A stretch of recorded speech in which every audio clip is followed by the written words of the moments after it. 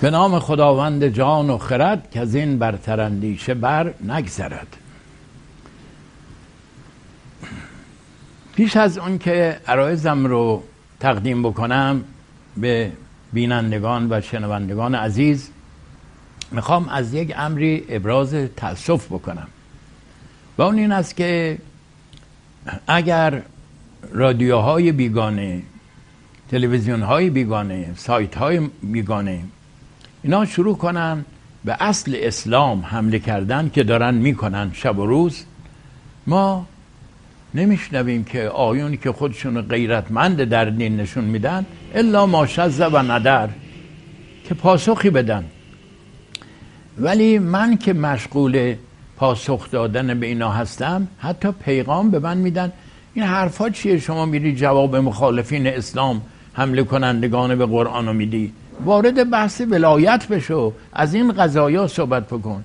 چرا انتقاد از بعضی از روایاتی میکنی که میگویند که به دشمنان خودتون تهمت بزنید تا دینشون تقویت نشه، باهتوهم حتی لا یطمعوا فی دینکم؟ چرا به این حدیث انتقاد میکنی و میگی این حدیث موافق با قرآن نیست، مخالف با قرآنه که فرموده که ولا یجرمنکم شنآن قوم علی الا تعدلوا اعدلوا هو اقرب للتقوی.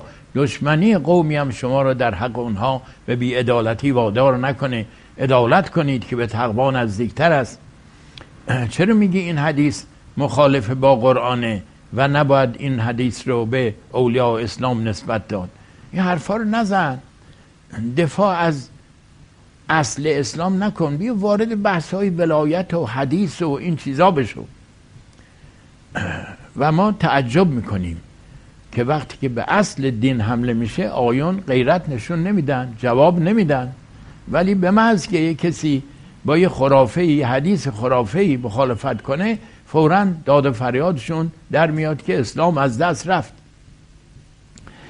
به هر حال اخیراً یه آقایی به اسم آقای نیکویی، ایشون یک سخنرانی مبسوطی کرده بر رد قرآن مجید و تصریح کرده که اصلا این قرآن وحی الهی نیست و کلام الهی نیست، اینا سخنان خود حضرت محمده که ایشان معلوماتی هم نداشته، معلوماتش در حد معلومات مردم اون روزگار بوده و اشتباهاتی که اون مردم داشتن همون اشتباهات از اونها گرفته و در قرآن وارد کرده. خواسته این موضوع رو اثبات بکنه و در اثبات این موضوع مسئله زن رو مطرح کرده در قرآن کریم و گفته ببینید قرآن اصلا زن رو در خلقت انسان هیچ مؤثر نمیدونه مگر به صورت یه ظرفی که نطفه مرد بر او وارد میشه و این بچه اونجا ساخته میشه و میاد بیرون و هیچ دخالت این زن اصلا نداره. بعد برای اینکه این نسبت غلط رو به قرآن اثبات بکنه شروع کرده به بعضی از آیاتی استشهاد کردن که در اون آیات میگه خدا انسان رو از نطفه پدرش، مثلا از نطفه مرد آفرید، در صورت که همه میدونن اثبات شی نفی ما ادا نمیکنه. اگه ما بگیم انسان از نطفه پدرش آفریده شد، نگفتیم که مادرش به هیچ وجه دخالتی نداره. ذکر این که ما از نطفه پدریم که نفی اون طرف رو نمیکنه. حالا ما آیاتی رو میاریم که به اصطلاح فرزند رو به زن هم نسبت میده. به هر حال ایشون شروع میکنه مثلا این آیه رو از سوره شریفه طارق خواندن که کلمه طارق رو هم غلط میگه، 3 بار میگه طارق. معلوم میشه ظواهر آیات رو هم گاهی درست بلد نیست. به هر حال فلینظر الانسان مما خلق من ماء دافق. پس انسان باید بنگرد که از چه چیز آفریده شده؟ از آبی جهنده. میگه آب جهنده خب نطفه مرده که خداوند میفرماید که انسان از نطفه مرد آفریده شده، ولی نگفته که زن اصلا دخالتی نداره. اثبات این مطلب که نفی او رو نمیکنه. به هر حال بعد آیه دیگری میاره که انسان خلق شده از سلالة من ماء مهین، از خلاصه آب مهین و بی ارزشی که همون نطفه باشه. باز میگه اینم مربوط مرده، هیچ زن دخالت نداره. بعد میگوید که نگاه کنین بنی اسرائیل که میخواد صدا بکنه اونها رو، میگه یا بنی اسرائیل، که این بنی اصلش بنین بوده، نون جمع در حال اضافه به اسرائیل حذف شده، بنین اسرائیل شده بنی اسرائیل. بعد میگه نگاه کنین اسم مادرانشون نمیاره، میگه ای پسران اسرائیل، که همون حضرت یعقوب باشه اسرائیل، او رو پسران اسرائیل میدونه.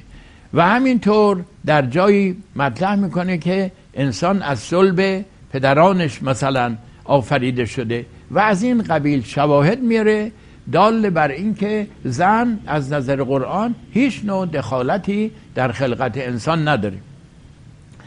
بعد بر این مبنا شروع میکنه احکام حقوقی نقل کردن که ببینید در اینجا حق رو با مرد دانسته، مثلا نسبت به ولایت فرزندان، ولایت فرزند مربوط به مرد شوهر به اصطلاح خانواده است. عرض کنم که یا در این مسئله که مشهور میگن دیه بر عاقل است، یعنی در قتل خطا اون کسی که به خطا یه قتلی کرده به اصطلاح دایی و عمو و پدر بزرگ و اینها باید کمکی بهش بدن تا بتونه دیه قتل رو بده، نه خاله و مادر بزرگ و اینها. یه ببینید طرف مرد رو گرفته، در صورتی که همه میدونن اینجا مسئله پول خرج کردنه، این به نفع زن شد، به نفع طایفه زن شد. از طایفه مرد که معمولا مردان هستن و فعالیت مادی بیشتر میکنن و سرمایه دستشونه، به اونها گفته کمک بدین. به هر حال مجموعه از این مطالب رو جمع کرده، عرض کنم که و در بین سخنم مرتب میگه اینا افکار دوران جاهلیت بوده، افکار 1400 سال پیش بوده، محمد اینا رو جذب کرده داخل قرآن کرده به اسم کلام خدا، در حالی که اینا کلام خدا نیست، اینا سخن خود پیامبر اسلامه و افراد رو میخواد جلب بکنه با این قضیه. آقایونم قطعا اینا چون به صورتهای مختلف آشکار شده و همه شنیدن، خیلی ها شنیدن، هیچ ککشون نمیگزه و اصلا هیچ جوابی هم نمیدن و خیالشون راحته. اما اگر شما بگین این روایتی که میگه زمین رو شاخ گاوه این خطاست و به اسلام نباید نسبت داد، داد و فریادشون در میاد که مصطفی طباطبایی اینجور روایات رو در کتاب نقد کتاب حدیث نقد کرده. ای داد اسلام تشیع به هم خورد، از بین رفت.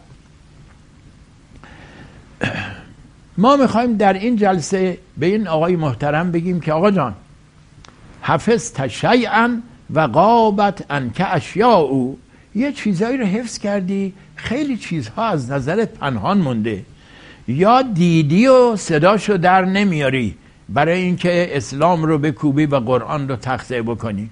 بله قرآن چند جا گفته که انسان از نطفه پدره و این غلط نیست که نطفه پدرم هست، ولی نگفته از به اصطلاح مادر نیست، بلکه گفته انسان از یک پدر و مادر خلق شده. حتی لفظ خلق گفته در سوره حجرات، میگه یا ایها الناس انا خلقناکم من ذکر و انثی و جعلناکم شعوبا و قبائل لتعارفوا ان اکرمکم عند الله اتقاکم ان الله علیم خبیر.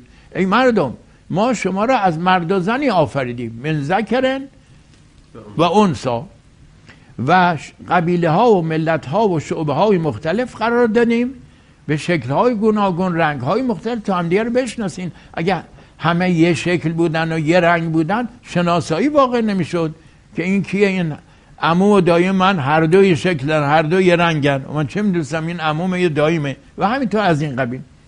ولی اینها ملاک برتری نیست، شکل ها و رنگ ها و نژاد های بشر، بلکه ان اکرمکم عند الله اتقاکم، گرامی ترین شما نزد خدا کسی است که با تقواتر باشه.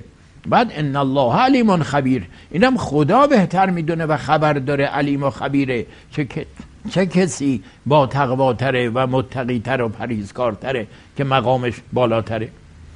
اینم نباید مایه افتخار و فخر باشه، اینم تشخیصش با خداست. ولذا جای دیگه میفرماد که ولا تزکوا انفسکم هو اعلم بمن اتقی.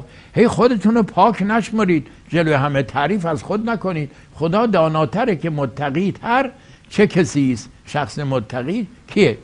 به هر حال پس میبینید در اینجا صریحه که قرآن کریم میفرماد که یا ایها الناس انا خلقناکم من ذکر و انثی، از یه مرد و زنی شما را آفرید.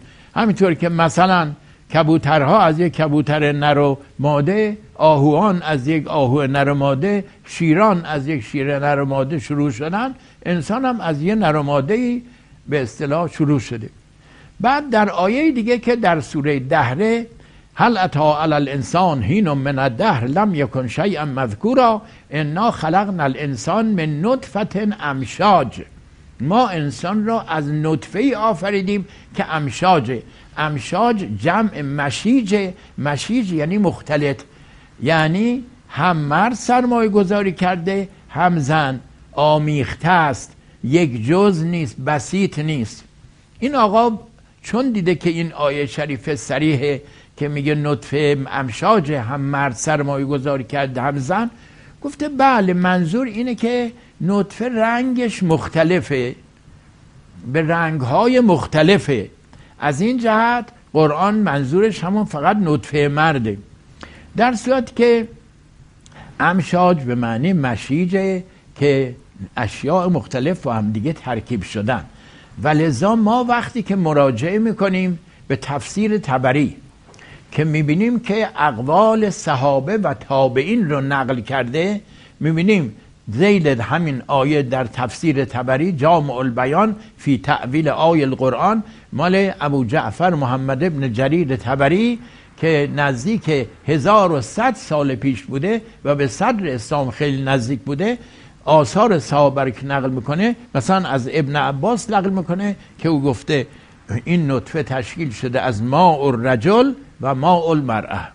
باز از اکرمه نقل میکنه که اون گفته ماء الرجل و ماء اونایی که به صدر اسلام نزدیکتر بودن. ابن عباس پسر عموی پیامبر بوده و پیامبر تعریف کرده از ترجمه های قرآنش، توضیحات قرآنش و او را عالم به تعویل دانسته.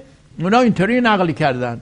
حالا این آقا آمده اگر اینطور بود قرآن میفرمود که انا خلقناکم من نطفه مختلف الالوان مختلفت الالوان، از نطفه‌ای که به رنگ‌های مختلفه. اینطور میفرمود. چنان که در مورد عسل که رنگ‌های مختلف داره، عسل سیاه هم داریم، عسل قرمز هم داریم، عسل کمرنگ هم داریم، عسل زرد هم داریم، پر رنگش هم داریم. میگه یخرج من بطونها شراب مختلف الوانه، از این حیوان، از باطن این حیوان آشامیدنی بیرون میاد، عسلی میاد بیرون مختلف الالوان با رنگ‌های مختلف. اگه میخواست بیان بکنه قرآن کریم اینطور بیان میکرد. امشاج به معنی مرکبه که هم زن سرمایه گذار، موافق با همون آیه که خوندم که انا خلقناکم من ذکر و انثی. دیگر این که اتفاقا در بین عرب و در بین مسلمان ها نسبت دادن به مادر هم فراوان بوده. در قرآن آمده که حضرت هارون وقتی که موسی خشمناک شد و سر و ریش هارون رو گرفت، گفت یبن ای پسر مادرم لا تأخذ بلحیتی ولا برأسی، سر و ریشم رو ول کن، من مخالفت با بت پرستی و گوساله پرستی بنی اسرائیل کردم. یا مثلا میگن الفضل، زن عباس عموی پیامبر، چون پسرش فضل بود به اصطلاح فضل ابن عباس، به اون میگفتن الفضل، مادر فضل، یعنی فضل رو به اون نسبت میدادن. یا در قرآن میگه والوالدات یرضعن اولادهن حولین کاملین، مادران اولادشون رو، پس اولاد به مادر نسبت داده، 2 سال تمام شیر دهند. والوالدات یرضعن اولادهن حولین کاملین که در سوره شریفه بقره است. اینجا میبینیم که نسبت به علاوه اصلا عقلا این حرف ایشون غلطه. چرا؟ برای اینکه خیلی از بچه ها شبیه مادرشونن. آیا برای عرب، برای مسلمان ها این فکر پیش نمی اومد که این مثلا این چشم از این مادر گرفته که شبیه مادره، این صورت از مادر گرفته، این مثلا دست و پا شبیه پدر از پدر گرفته؟ اینا اقوام بی دور افتاده از تمدن و فرهنگ هم میفهمیدن. چطور میشه بگن که نه خیر مادر هیچ دخالتی نداشته؟ این یه امر بدیهی است، روشنه. خیلی ها هستن که وقتی که نگاه میکنیم، مثلا ماها که مثلا عادت نکردیم باشون برخورد میکنیم، مادرشون دیدیم، این چقدر شبیه مادرشه، یا چقدر شبیه پدرشه، گاهی شبیه پدر میشه، گاهی شبیه مادر میشه. بنابراین چطور همین چیزی میشه؟ یا مثلا کلثوم اسم مرد در زبان عرب، ام کلثوم خیلی مشهوره، به مادرش میگن ام کلثوم، یعنی اون مرد رو، کلثوم رو به مادر نسبت میدن. یا ام الفضل، همینطور که گفتم. بعد نکته دیگه این که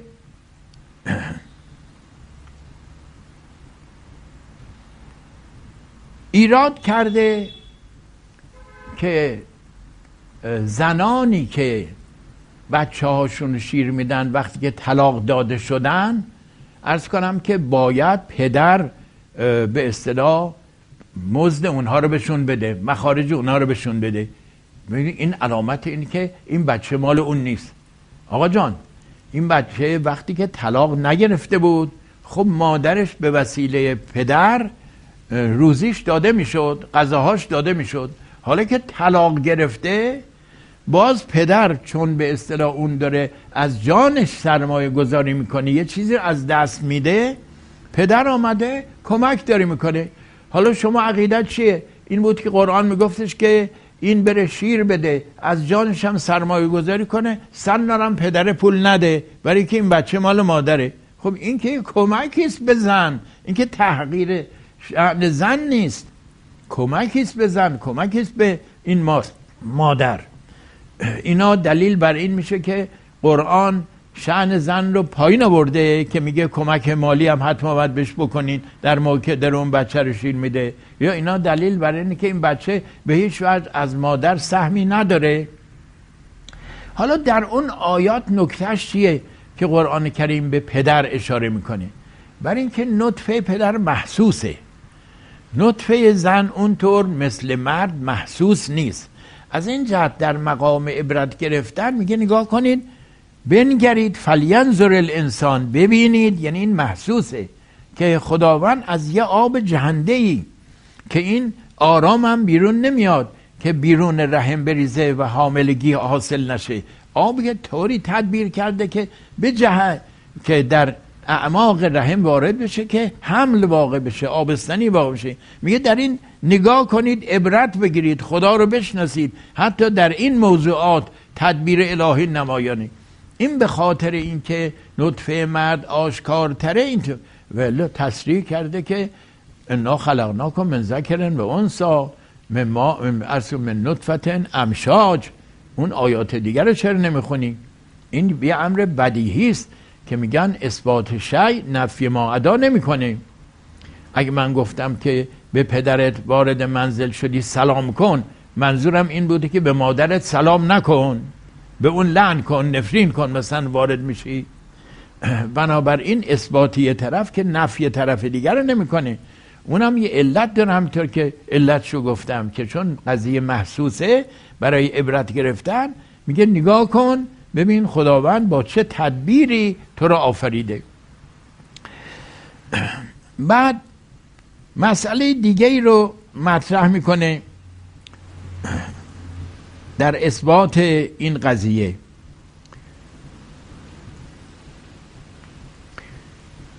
بله،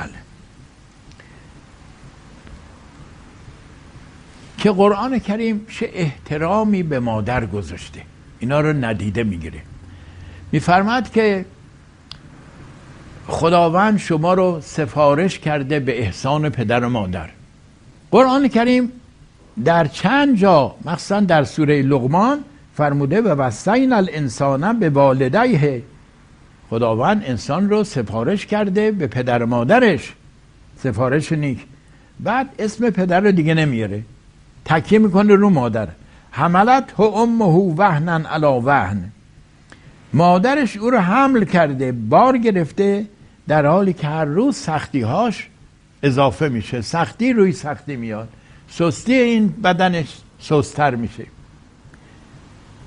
و فصاله فی عامین، 2 سال هم شیر میده به این بچه، هم تحمل حمل سنگین رو کرده و موجب وهن و ناراحتی شده و هم 2 سال. انشکر لی ولوالدیک، این جواب وصینا الانسانه که بس که شکرگزار من باش و شکرگزار مادر و پدرت بود. الی المصیر، بازگشتشون به سوی منه.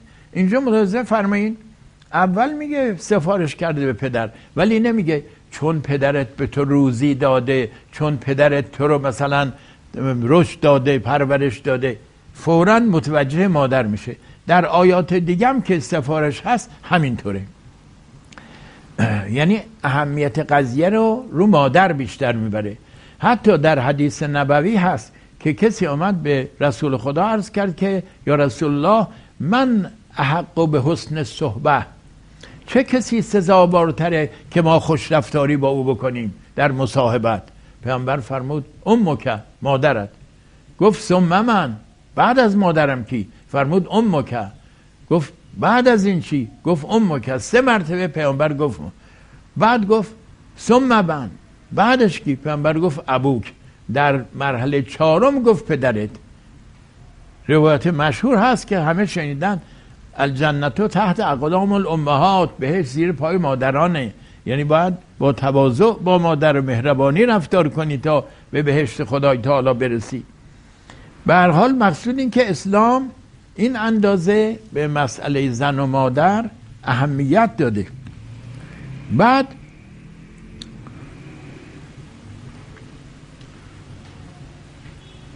ولایت رو میگه به عهده پدره. اولا در آثار هست که یک بچه‌ای رو آوردن نزد پیامبر، پدر و مادرش هر دو بودن، حضور داشتن.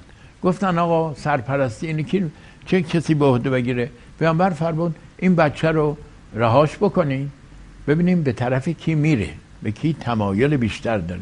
و دعا کرد. پیامبر فرمود خدایا این بچه رو راهنمایی و هدایت کن به اون چه که خیر و صلاحشه. و این بچه رفت طرف مادر. پیامبر فرمود سرپرستیش تو به عهده بگیر. این آثار هم هست. گاهی از اوقات پدر هروئینیه، پدر نمیتوانه مخارج رو تأمین بکنه، گمراه، فاسد، مشروب خواره، نباید سرپرستی رو به عهده او بدن. به مادرش مثلا سرپرستی میتونن بدن. حالا گیرم این سرپرستی مال پدر باشه. خب پدره که اون مادر باز میره شوهر میکنه، ازدواج میکنه، با مرد دیگه خانواده دیگه تشکیل میده.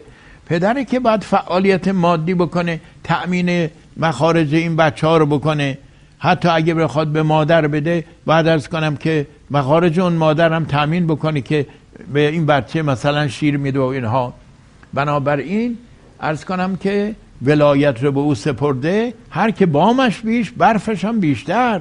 این نه از باب تحقیر اون زنه، از باب اینکه یه مخارجی رو از گردن او برداشته، تحمیل نکرده به اون، اینکه به نفع اون زن تمام میشه. بعد این نظریه دوران جاهلیت بوده.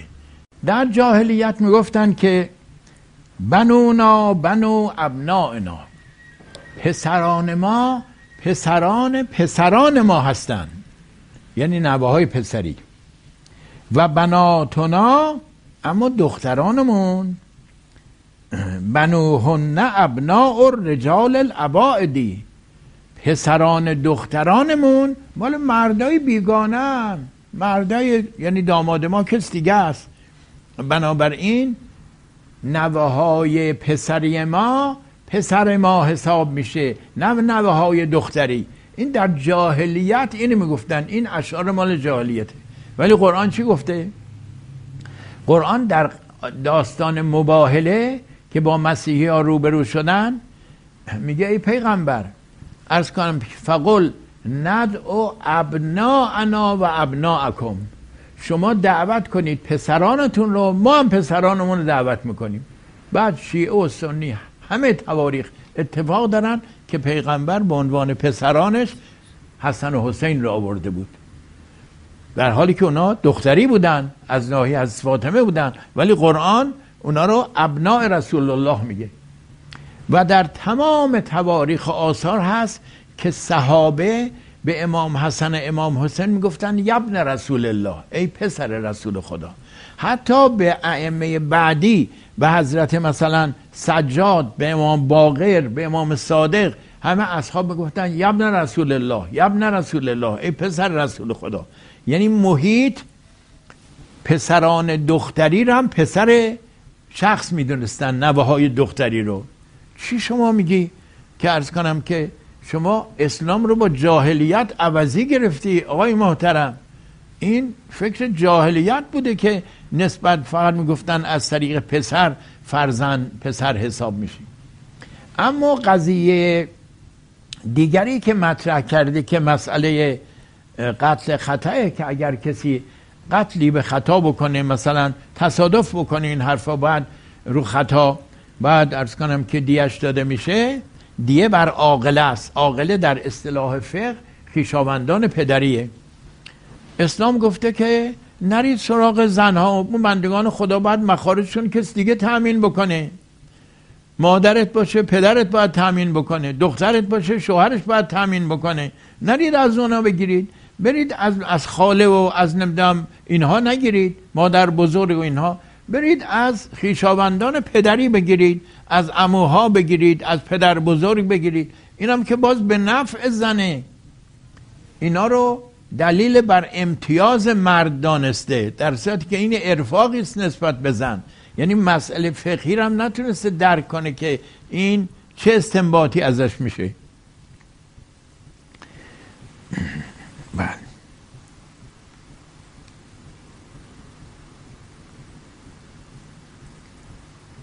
اما گفته که قرآن کریم زن رو حرث دانسته. نساؤکم حرث لکم، زنان شما کشتزار شما هستن. اتفاقا قرآن این آیه رو که آورده، این آیه خواسته بگه که به طور غیر طبیعی با زنان روبرو نشید. فأتوا حرثکم، حرث جاییست که بذر میپاشن و تولید میشه، یعنی از اون راه وارد بشید. زنان شما وقتی که در حیض هستن به اونها نزدیک نشید تا پاک بشن. وقتی که پاک شدن فاذا تطهرن فأتوهن من حیث امرکم الله، از اونجا که خداوند امر کرده شما وارد بشین، نه به طور غیر طبیعی که خیلی متاسفانه این کار دارن میکنن و زنان رو مریض میکنن. بعد گفته نساؤکم حرث لکم فأتوا حرثکم، به حرثتون وارد بشین، نه اون کار غیر طبیعی رو بکنین. اما بذری که ما میپاشیم در زمین که زمین کشگاهه، آیا زمین قدرت نمیده، سرمایه گذاری نمیکنه؟ فقط این بذر رو ریختیم اونجا، این بذر خودش خود به خود یک درخت میشه و میوه میده؟ تمام از اون زمین تغذیه میکنه، از آبش، از مواد غذاییش، انواع میوه ها که پر از ویتامین ها هست، این ویتامین ها از زمین گرفته، این غذاها رو همه رو از زمین گرفته. بنابراین حتی در این ردیه هم که گفته که بله زن فقط حرثه، مگه حرث سرمایه گذاری نمیکنه؟ این آقا به این چیزای سادم توجه نداشته. آیا اگر فرض کنیم که یه بذری توی شیشه‌ای بذارن، این همینطور رشد میکنه که در زمین گذاشته بشه، از آب زمین، از مواد غذایی زمین استفاده بشه، یک درخت بالا بلندی بشه میوه بیاره. اصل سرمایه درست اون بذره، ولی اون یک عرض کنم دانه کوچکه، بعد یک درخت بزرگ میشه پر از میوه، همش از زمین داره تغذیه میکنه. اون دانه یه وقت مثلا جدا شده از یه میوهی، ولی زمین دائما با او ارتباط داره و دائما داره او رو تغذیه میکنه. پس بنابراین این حرفش هم غلطه که خواسته بسته بگی که زن به کلی مثل شیشه است که مثلا ظرفه از نظر اسلام اینها. بعد باز قرآن کریم در خیلی از آیات فرزندان و چه دختر و چه پسر رو به زنان نسبت داده. مثلا در سوره احزاب گفته بنات و عماتک، بنات و خالاتک، یعنی دختران عموهات، دختران خالهات، دایهات، دختران خالاتک.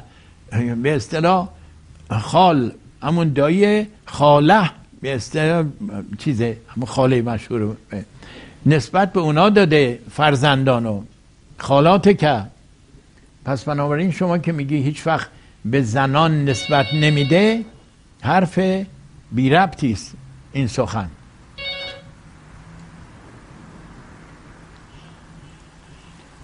باز در آیات ارث خدای تعالی میگه فَإِنْ کَانَ لَهُنَّ ولدون، پس اگر برای اون زنان فرزندی باشه، یعنی فرزند رو به زن نسبت میده. لهن ضمیر جمع مؤنثه. میبینیم چجور گفته فَإِنْ کَانَ لَهُنَّ ولدون، اگر ولدی داشته باشن اون زنان، به مرد نسبت نداده، اینجا به زن نسبت داده در آیات ارث در سوره شریفه. باز در سوره شریفه ممتحنه میگه بله ولا یقتلن اولادهن، اولادشون رو حق ندارن بکشن. خطاب به زنانه که بچه ها رو زنده به گور میکردن یا سقط جنین مثلا در این زمان میکنن. میگه اولادهن، اولاد رو نسبت به اون زنان میده با نسبت عرض کنم که ضمیر مؤنث. در مسئله رضا که حتی زن اون بچه رو نزاییده، همینقدر یه مقدار شیر به اون بچه میده، میگه اون مادرش میشه و قوانین رضا ایجاد میشه، ازدواج با اون حرام میشه، دختر اون مادر خواهرش میشه. اینطور زن رو دخالت داده با یه شیر دادن، با یه شیر دادن. بله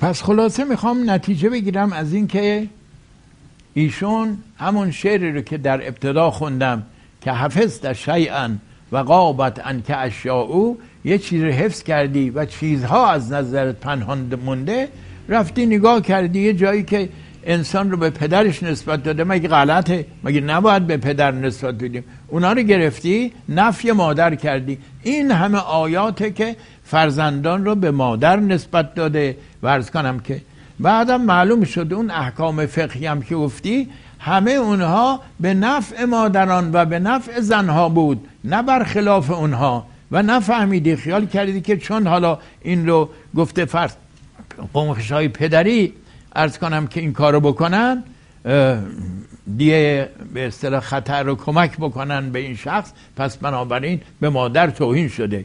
اگر میگفت مادرها همه بعد، خاله ها بعد جمع بشن عرض کنم که دیگه این بدن، اون وقت مقام زنها رو بالا برده بود. اون خاله بیچاری که خودش بعد شوهرش مخارجشو بپردازه. یه نکته دیگه هم میخوام اضافه بکنم در تتمه این بحث، چون این شخص علنا آمده این حرفا رو اظهار کرده، ایشون سابقم داره، یعنی بندم با ایشون سابقه دارم. در یه مجلسی عرض کنم که ما از قرآن دفاع میکردیم، آمد گفتش که شماها بلد نیستین اصلا اثبات بکنین که این قرآن از طرف خداست و هی در مسائل مختلف از این قرآن دلیل میارین. معلوم نیست اصلا این قرآن از طرف خدا بشه، خود محمد اینا رو ساخته، هیچ دلیلی نداریم. اگه دلیلی دارید بیایید بگید. اونجا در حضور همه من گفتم دلایل این زیاده، من حالا یه دلیل برای شما میارم که در خور فهمتون باشه. اون دلیل اینه که شما اگر تا کنون هیچ انشایی ننوشته باشی، بری یا یه معلم بگه آقا یه موضوعی رو تعیین بکنه انشا بنویس، خب شما یه انشایی بنویسی، عرض کنم که چون مبتدی هستی تا حالا نگارشی نکردی، چیزی ننوشتی، این حرفا بالاخره یه چیزی مینویسی. ولی بعد 23 سال شما تمرین بکنی، شب و روز انشا بنویسی در مسائل مختلف. اون 23 سال انشایی که می‌نویسی با اون انشایی که روز اول نوشتی، آیا اینا یه جوره از حیث بلاغت، استحکام، عرض کنم که روانی و از حیث شیوایی، اینا 23 سال تمرین کردی، انسان تکامل میکنه. حالا شما میگی که این قرآنو که محمد 23 ساله بر مردم میخوان، خودش اینا رو ساخته. شما اون روز اول در نظر بگیر که به مردم گفته اقرأ بسم ربک الذی خلق، خلق الانسان من علق، اقرأ وربک الاکرم الذی علم بالقلم، علم الانسان ما لم یعلم تا آخر. با اون آخرا رو در نظر بگیر که میگه اذا جاء نصر الله والفتح تا آخر سوره. این دوتا رو کنار هم بذار. آیا واقعا انصافا اون آیه اقرأ از حیث بلاغت اینها مثل یک انشاء ابتدایی است که کسی تازه شروع کرده و اون اذا جاء نصر الله مثل انشایی است که 23 سال تمرین کرده؟ نه، هر دوش در بلاغت و استحکام و فصاحت و اینها در حد هم هستند. درست؟ پس اینو کسی گفته که تکامل در او نبوده و اون خداست که تکامل در او نیست. ایشون به جای اینکه این دلیل واضح رو درک بکنه گفت خیلی خوب، ما میگیم محمد نگفته، از کجا شیطان بهش نگفته باشه؟ اینا رو شیطان. گفتم آقا جان قرآن که شیطان رو لعن کرده، ان علیک لعنتی الی یوم الدین. گفت نه، شیطان زرنگتر از این موضوعاته. عرض کنم که یه لعنم میندازه که ما تصور نکنیم که اینو شیطان درست کرده. آقا جان من، اصلا داستان شیطان یه لعن نیست.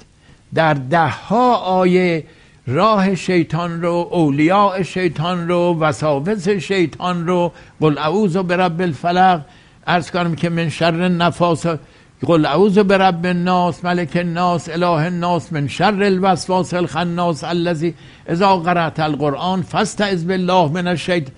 شیطان میاد اینا رو نازل بکنه، نصف قرآن طرد و لعن خودشه. اصلا یک مکتب این، نه اینکه یک کلمه لعنی هم انداخته باشه اونجا. ببینید وقتی که جوابم نداره یه حرفی میزنه که عقلای اون قوم همه خندیدن، یا در یه جای دیگه آمده یک شرحی نوشته دست این اون داده این آقای نکویی که قرآن میگه که مثل من نمیتونین بیارین، مثل سوره های من. خب این چه معنی داره قرآن این حرفو زده؟